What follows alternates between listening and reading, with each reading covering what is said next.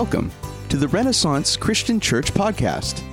We're a church family with the mission of seeking God, serving others, and sharing the gospel. We're grateful that you have joined us as we study through the Bible, and we hope that it brings you encouragement and inspiration for your daily life. Here's Pastor Robert Fonseca. Well, I'm happy to be back. I don't know if you knew I was gone, but I was. Oh, it's so nice to be back worshiping with you guys. You know, this was our our family vacation, but not all the family went. It was the first time our two oldest didn't go. They had to work. You know, kids grow up, fortunately and unfortunately.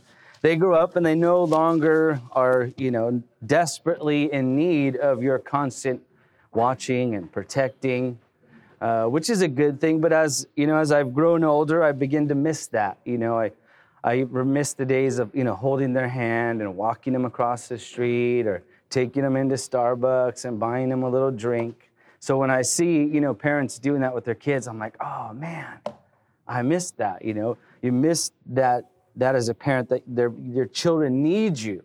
They're always constantly, holding on to you and wanting to be around you. And rightly so, that changes as they get older. But it reminded me of the lesson that we're going to learn this morning in Mark chapter 5 of how we desperately need to trust the Lord. There are times in our lives when we start to wander, as that song said, and no longer are holding on to the hand of the Lord. And so I pray this morning as we go through Mark chapter 5, you will learn to desperately trust Jesus with everything in your life. And so let's look at the text this morning. We're going to read verses 21 through 43. And I'm going to take this in little chunks because it's a longer section. And we're going to just look at the first section in verses 21 through 24. And if you've been with us before, we go through the text and explain it and then come back and make some points of application. But I'm sure the Lord will speak to you in the process of just reading His Word. And so I pray that He does that this morning. So let's read Mark chapter 5 and verses 21 through 24. It says this: "And when Jesus had crossed over again in the boat to the other side, a great multitude gathered about Him, and He stayed by the seashore. And one of the synagogue officials named Jairus came up and upon seeing Him fell at His feet and entreated Him earnestly, saying, 'My little daughter is at the point of death. Please come and lay your hands on her, that she may get well and live.' And He went out with him, and a great multitude was following Him and pressing in on Him." So right here we have Mark presents to us Jesus by the seashore, which was His common method of teaching as Mark presents it to us. Jesus is sitting out by the seashore, and people come and gather around Him, just like they've been doing through these last 5 chapters that we've been reading, to hear Him, to see miracles, all the things that Jesus does. And this time is no different, except this time Mark points out to us a temple official of the synagogue, who comes upon Jesus in the midst of this crowd and falls at His feet and entreats Him earnestly. And what's happening here is that the word entreating Him earnestly is talking about He's coming to exhort Jesus, almost in a way begging the Lord, falling down before Him in desperation, pleading to the Lord for something. And as the story tells us, He's pleading before the Lord because His daughter is dying. How many of us do not go to the Lord when desperate times come upon us? And that's what we see here with Jairus, is he's falling down before the Lord. Jairus is an official, so he's a man of substance, a man of, he's got a good reputation, he's got good status, but here he's humbling himself before the Lord, falling down and begging Jesus to just come with me to heal my daughter, he says. He truly believes that the Lord has the power to do that. He believes that the Lord has the power to save his dying daughter. And so that's why he does that. And so let's move along in the story, because as we read in verse 24, Jesus consents to go with him, it would seem like Jesus is going to heal the daughter. Okay, I'm going to go with you. Let me go heal her. And so let's pick up that story again, and I'm going to reread verse 24, because along the way he gets stopped. It says this, "And he went out with him, and a great multitude was following him and pressing in on him. And a woman who had a hemorrhage for 12 years, and had endured much at the hands of many physicians, and had spent all that she had, was not helped at all, but rather had grown worse. And hearing about Jesus, came up in the crowd behind him and touched his cloak. For she thought, if I just touch his garments, I shall get well. And immediately the flow of her blood was dried up, and she felt in her body that she was healed of her affliction. And immediately Jesus, perceiving in himself that the power proceeding from him had gone forth, turning around in the crowd and said, 'Who touched my garments?' And his disciples said to him, 'You see the multitude pressing in on you, and you say, "Who touched me?" And he looked around to see the woman who had done this. But the woman, fearing and trembling, aware of what had happened to her, came and fell down before him and told him the whole truth. And he said to her, "Daughter, your faith has made you well. Go in peace and be healed of your affliction." So here we see an interruption as Jesus is going to heal the young girl. Him and the crowd are moving along the way, and another person in need of healing interrupts Jesus. And you'll notice some similarities between this woman and the man Jairus as we read this story. But here, this woman too obviously is desperate. She has been hemorrhaging, she has a hemorrhage of some sort for 12 years. And it says how desperate she is. She's gone to the doctors and none of them have helped her. She spent all of her money, it says, to get help, but she's had no relief. In fact, again, in verse 26, it says, rather, she had grown worse. So the medical profession of the day had not helped her, and anything else that she had tried had not worked. And so, again, you see her desperation. And in the midst of this crowd, she goes and approaches Jesus because she believes that if I can just touch him, that I would be healed. Now, we are not told exactly the cause of this hemorrhaging, but we know that it's not getting better. She's not being helped. Many commentators believe that this hemorrhaging could have been something to do with her menstrual process. I mean, a constant menstruation for 12 years. Thus, she would have been isolated from all people. She would have not been allowed to be going to synagogue. People would have had to stay away from her because she would have been ceremonial unclean. And so not only is she suffering physically, but also socially. She's in isolation. So she, like Jairus, doesn't let the crowd keep her from going to touch Jesus.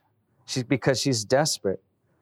She wants to be healed. She believes if I can just touch Jesus, then he would heal me of this affliction.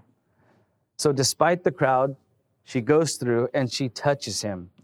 And the scripture tells us that Jesus, knowing what had happened, he wants this woman to come forward and confess what she's done. It's not like Jesus doesn't know who touched him, right? Jesus knows all things, but he wants her to come forward like Jairus. Jairus presented himself before the crowd. He wants this woman to also present herself before the crowd. So the woman comes forward after he says, "Who touched my garments?" And the disciples in a moment are like, "What do you mean who touched you? Everybody's touching you." So he turns around to see what the woman has done, and she knows she's been caught. She knows she's been found out. She falls down before him just like Jairus, and she falls in fear and trembling. It may be partly in fear and trembling because she knows she is ceremonial unclean, and she has went and touched somebody, what she was not supposed to do. She didn't know what was going to happen, but in her desperation, she falls down, and she confesses to Jesus everything that was happening. So she probably told him, "Hey, I've been hemorrhaging for 12 years. Nobody has been able to help me. And I knew if I could just touch you. Just not even you, just your garments, your clothes, that I would be healed.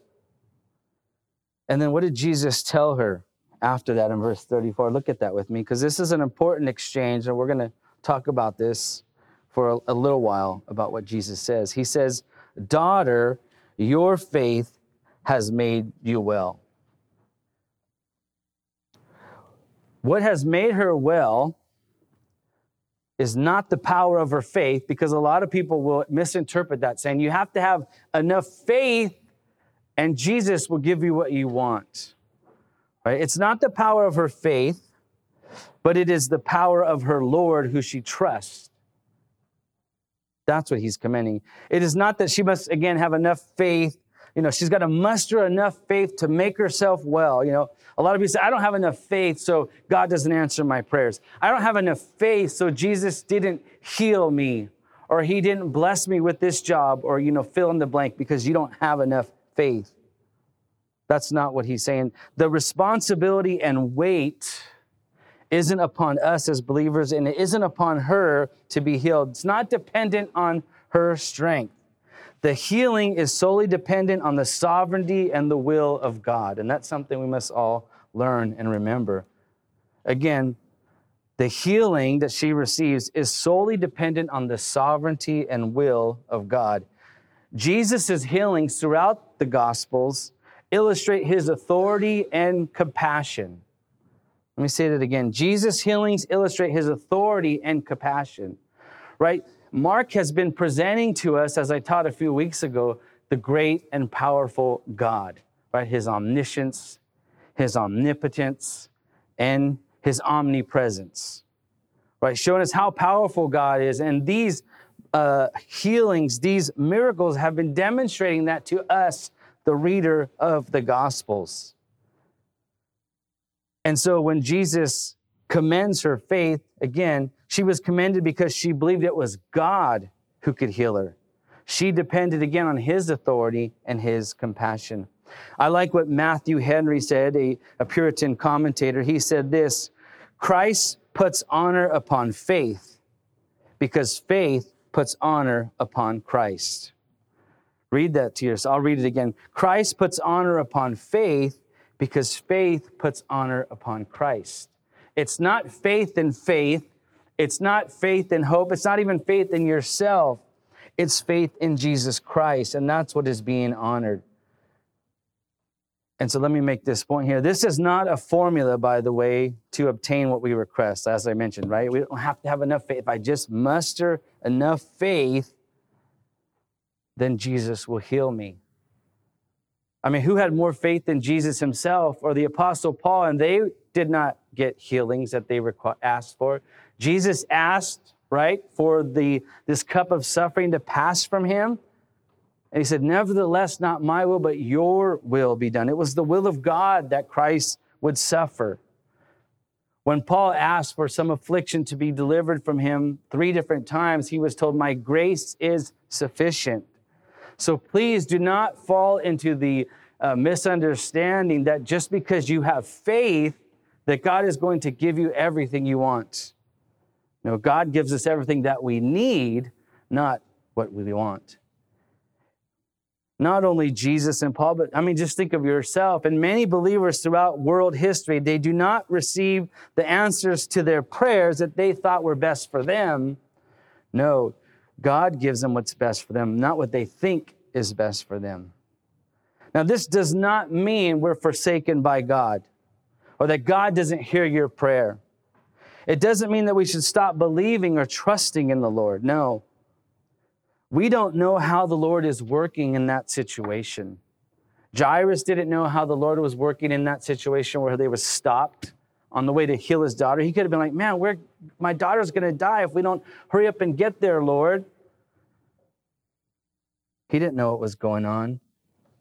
Again, we don't know how the Lord is working in the situation in our lives, but we know he is working in the situation. And so Jesus not only says, daughter, your faith has made you well, he then says, go in peace and be healed in your affliction. The Lord not only restored her physical health, But think of the mental health that she now gains, because now she's healed of this pain or this suffering that she's been going through. She no longer has to live in isolation from her community, which would bring much comfort for her. She can now go to temple again and worship the Lord. I don't know about you, but I am a baby when it comes to pain. I've had a back pain now, not today, thankfully. I think it's healed because I had enough faith that it's gone. Okay, I was hoping you caught that. I was in pain even when I was on vacation and we were hiking in Yosemite. My back was killing me, but I wasn't going to let that stop me. But I don't even know where I was going with that. But there was mental anguish, right? I was like, oh my gosh, am I going to have to live with this pain forever? Because I know fellow Christians suffer all the time. And even though it's a little back pain, it was killing me. I mean, I had to lay on my stomach in bed. That was like the only way the pain would be gone. I was like trying, heat, ice, medication, more medication than my wife wanted me to take. I snuck a few more in there. Nobody tell her. And it didn't help, by the way. And then finally, after 2 weeks, I came home and the doctors, gave me the right medications and I'm feeling better. So I don't know where I was going with that, but oh well. I wanted you to know that I feel better, so thank you. But no, I know, it's just the mental anguish. That's right. I was going through too, like, am I going to have to live with this? Am I going to have to learn to, just this is part of life and part of the body breaking down? Because I know many of you are living in pain. And that's not just physically, but mentally, you suffer that. And so here, this woman is freed from all that, and she can go in peace. And so let's pick up the end of the story here in verses 35 and 36. Because in the process of the woman being healed, Jairus is still there waiting to see what is going to happen. And so while they're waiting, look at what it says in verse 5. While he was still speaking, they came from the house of the synagogue official, saying, "Your daughter has died. Why trouble the teacher anymore?" But Jesus, overhearing what was being spoken, said to the synagogue official, "Do not be afraid any longer, only believe." So again, as I mentioned earlier, Jairus may have been thinking, hey, if we don't hurry up, my daughter is going to pass away. I mean, we don't know that. But the people from his house come and say, hey, basically, don't bother Jesus anymore. Your daughter's died. There's nothing Jesus can do now. The situation, it's over. So don't trouble Jesus. Thankfully, Jesus, we're told, overhears what is said, and he steps in to encourage and reassure Jairus in his trust in the Lord. Remember, Jairus came to him saying, heal my daughter. We're not told what exactly Jesus said, but we are told that he went with Jairus. It would be, I think, rightly to assume that Jesus consented to say, yes, I'm going to heal your daughter. Let's go. And so he's telling Jairus, don't be afraid of this news. Remember, you came to me, asked me to heal your daughter. I've consented to go with you. Trust me, just believe. Believe like you first did when you came to me. Don't let the dire news disrupt your faith. And so he says, only believe. The one thing Jairus is commanded to do with this bad news is to do what? Just believe. Again, believe what he first believed when he approached the Lord. And that was, you truly believed, Jairus, that the Lord had the power and the ability to heal your daughter. That has not changed. The Lord knew that this was going to happen. He's sovereign. He knew that they were going to come and report that his daughter had died. Nothing has changed for the Lord. Again, don't let that dire situation disrupt your faith in the Lord. And so let's pick up the story in verse 37. And he allowed no one, this is Jesus, to follow with him except Peter and James and John, the brother of James. And they came to the house of the synagogue official. And he beheld a commotion and people loudly weeping and wailing. And entering in, he said to them, why make a commotion and weep? The child has not died, but is asleep. And they began laughing at him. But putting them all out, he took along the child's father and mother and his own companions and entered the room where the child was. And taking the child by the hand, he said to them, Talitha cum, which translated means, little girl, I say to you, arise. And immediately the girl arose and began to walk, for she was 12 years old. And immediately they were completely astounded. And he gave them strict orders that no one should know about this. And he said that something should be given her to eat. So here we have the description of what happened at Jairus' home. Again, upon arrival, Jesus hears this big commotion, right? People wailing and weeping because someone has died. And Jesus tells them, hey, she's not lost forever. She's not like eternally lost. This is just temporary. That's why he uses the word sleep. It's just temporary. It's a temporary death. Many commentators, and I agree with them, believe that she did actually die, but she didn't die for like good. She died so that Christ could raise her again. And the mourners laughed at this, right? I mean, it almost seems they were mocking the Lord, like, what do you mean she's sleeping? You don't even know what you're talking about. She's not sleeping, she's dead. Or maybe they believed, you know what? He can't do anything about it. I don't know why you say she's sleeping. Right? They laugh because they know death is permanent and nobody can bring anyone back to life. I think up to this point in the Gospel of Mark, Jesus has yet to resurrect a life. So Jesus he puts them all out, right? He takes everyone out of the house that doesn't believe. He takes his 3 disciples, the mother and father of this little girl, and he takes the girl by her hand and he tells her to arise. And we are told just quite simply, she gets up and she walks. She walks because she's older. She's 12. And her parents, rightly so, and the 3 disciples are completely astounded. I mean, although everyone believes Jesus can do it, and the disciples themselves have already seen a few different miracles as accounted in the Gospel of Mark, right? They've seen him heal the sick. He's casted out demons. He's even stopped the weather, right? Remember the sea was roaring and he stopped the wind and the sea. But now they see him raise somebody from the dead. Again, Mark is revealing to us the great and omnipotent God. And now they are seeing it like, they're astounded. They're like, are you kidding me? I mean, who would not believe that if they've seen somebody rise from the dead that was maybe clinically dead? This is what happens. And then Jesus tells them, hey, by the way, don't tell anybody what just happened. I mean, if something like that happened, I'd be telling everybody what Jesus just did. Matter of fact, this little girl's going to walk outside and everybody's going to know what had just happened. So they don't really even need to say anything. It's almost like let the miracle speak for itself. Don't try to explain it. And Jesus has said this a number of times in the Gospel of Mark because Jesus wants to be the one to explain who he is. He doesn't want somebody to misinterpret who he is. And then Jesus simply tells them, hey, give her something to eat.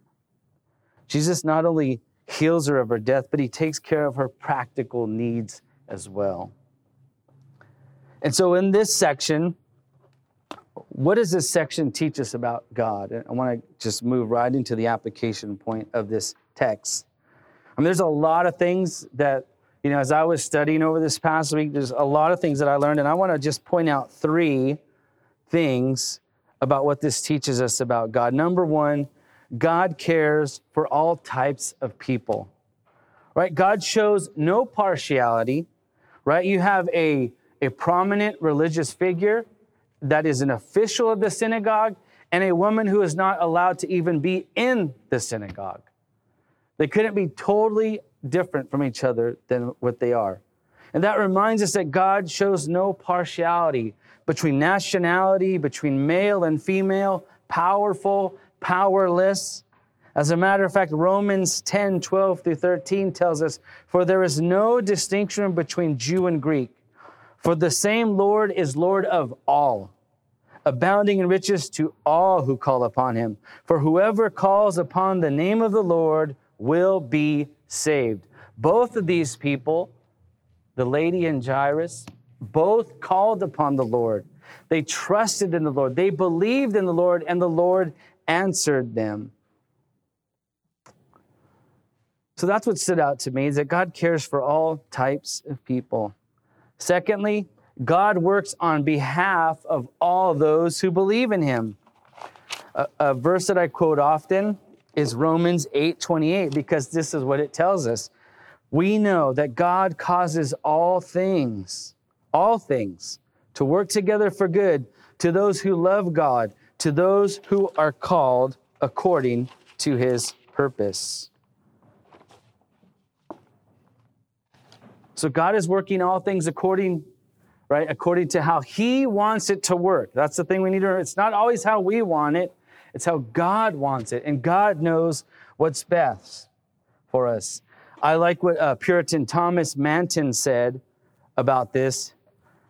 He says this is like having a mindset that we need to have as believers. When the Lord suspends the promised deliverance, the godly suspect not the truth of his word, but the darkness of their own unbelieving hearts.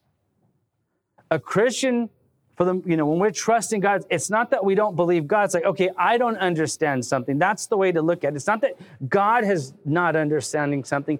It is us who don't understand it. So again, when the Lord suspends his promised deliverance, when deliverance doesn't come, don't think, well, I can't trust God. No, it's we don't have the proper understanding yet. We don't see the big picture. I love that Thomas Manton said that. So again, number 2 is God works on behalf of all those who believe in him. Number 3, God has the power to resurrect life. God has the power to resurrect life. Believing this might not seem like a big deal, but it really is. Believing this is paramount to your salvation. It means it's paramount. You have, as a believer, if you're going to be a believer, you need to believe in the resurrection of Jesus Christ. Look at in Romans 10:9, he says that if you confess with your mouth Jesus as Lord and believe in your heart that God raised him from the dead, you shall be saved. Part of believing in God, of who he is, it is in his power and what he's done. He has raised Jesus from the dead. That is paramount to our faith, according to Romans 10:9. If you don't believe that, then your salvation may not be real. We need to believe that God has the power to do that. God has the power to resurrect Jesus' life, and one day he's going to resurrect all believers as well. So again, those 3 points, I think just for me, what we can learn about God, again, in this section is that God cares for all types of people. God works on the behalf of all those who believe in him, and God has the power to resurrect life. Let me move to the next part of this application point. It says, what can we learn from Jairus and this woman? What practical lessons can we learn from them? And I think this is important for us. Number 1, don't let anyone or anything keep you from believing in the Lord. Don't let anyone or anything keep you from believing in the Lord. Right? There were a lot of things to prevent Jairus and this woman to coming before the Lord and believing him. As you think about it in your own life, what are some things that can prevent us from coming to the Lord? Well, number 1 is just yourself. Right? Sometimes we stop ourselves, right? Our own doubt, our own sin, and even our own pride can keep us from the Lord. All of those things kind of went out the door for Jairus and this lady because they were desperate. They needed the Lord. They understand they need the Lord. They weren't prideful. Again, Jairus was a synagogue official, and here he is bowing down before the Lord, forsaking his pride because he understood he needed him. He needed him in this instance. And the woman, again, who is not supposed to be around other people, let alone touch people, said, I need him. I need to do this. And she went out in public and touched his garment. So sometimes it's just ourselves that keep us from coming to the Lord. Again, our own doubt, our sin, our pride. And sometimes it's other people. Other people can keep us from coming to the Lord. Again, Jesus was surrounded by big crowds, and these Jairus and this lady, they did not let the crowd keep them away. They didn't let the scorn of the crowds keep them away, and I would encourage you not to do that either. Don't let the scorn of the crowds of people that you hang out with deter you from coming to the Lord. Who are those people that are speaking into your life? Are they keeping you from the Lord? Are they causing you to grow closer to the Lord? Not only that, don't let the praises of the crowd keep you from coming to the Lord, right? Sometimes people praise you so much, they tell you you're so great, you feel like, I don't need the Lord. I'm doing good. Whatever it is. Don't let circumstances, would be the other example. Don't let circumstances keep you from believing in the Lord. Don't let the gravity of the situation that you're going through, no matter how little or how small, keep you from coming to the Lord. Right? Sometimes we think, well, this is just a small issue. I don't need the Lord. I can figure it out. I can fix it. Right? Going back to my back pain, maybe it's just if I do a few stretches, it's going to work out. I don't want to trouble the Lord with a little back pain. Or sometimes it's so big, we don't think the Lord can do it. Just like those mourners, they're like, she's dead. There's nothing you can do, Jesus.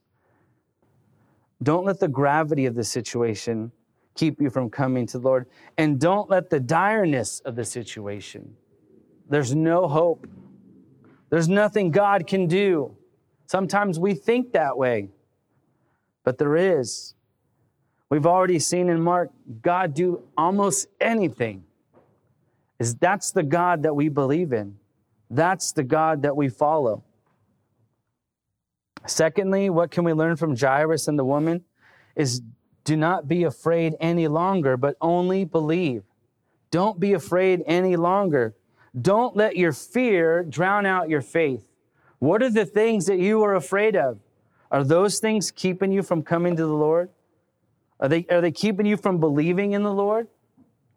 Jared at the beginning of the service started out with praying about there's some horrible things going on in our world.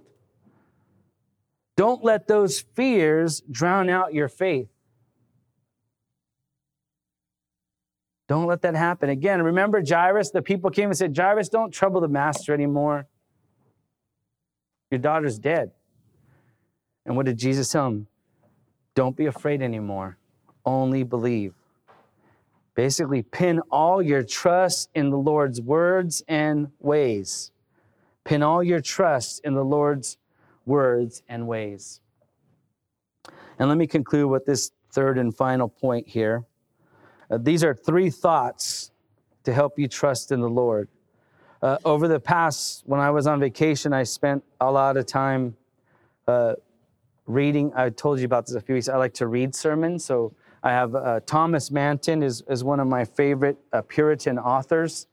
And I was reading his sermons, and just like listening to a sermon, but I was reading through them. And he had these 3 points that I think would really help us in understanding about trusting the Lord in difficult times.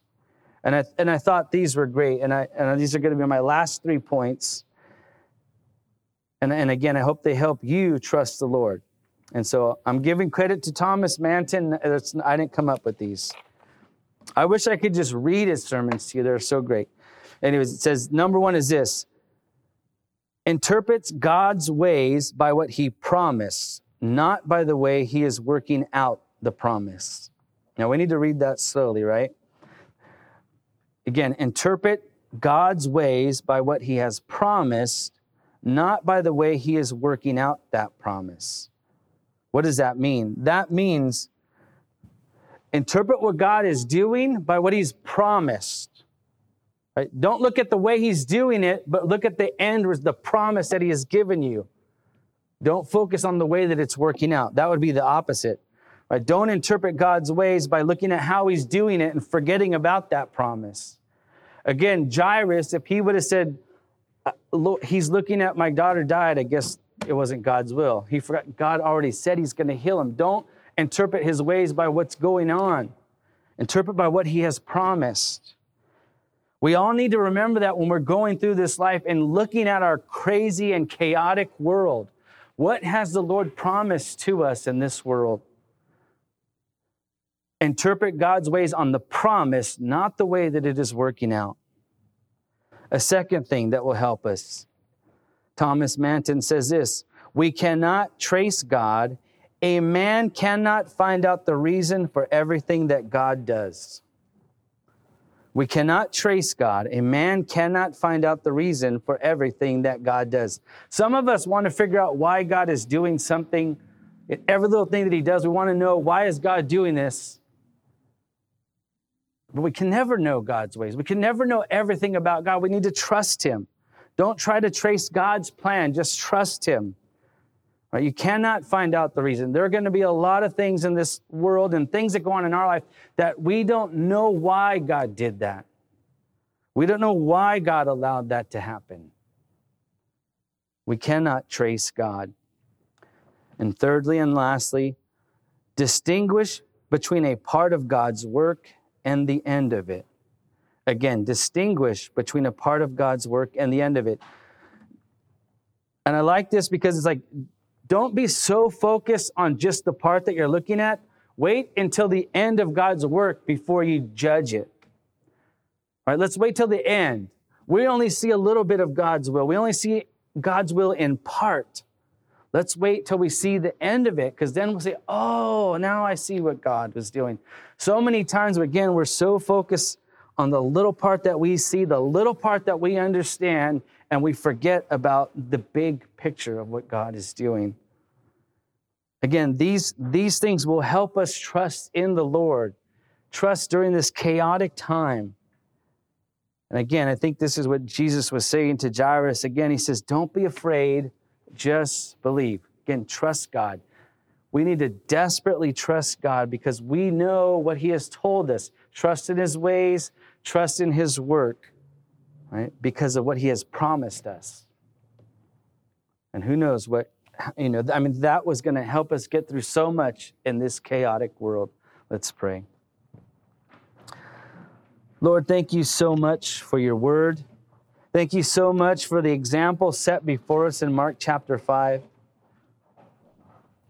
Lord, I am sure there's many of us this morning, if not today, but if in the past, have just gone through things that we don't understand, that we don't like, that we don't understand how this could be your will.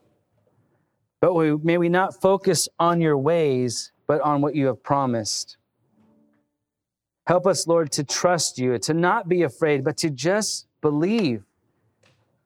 And not in a blind belief, but we believe because who you are, what you've said you will do, and how you do things. We trust in your character.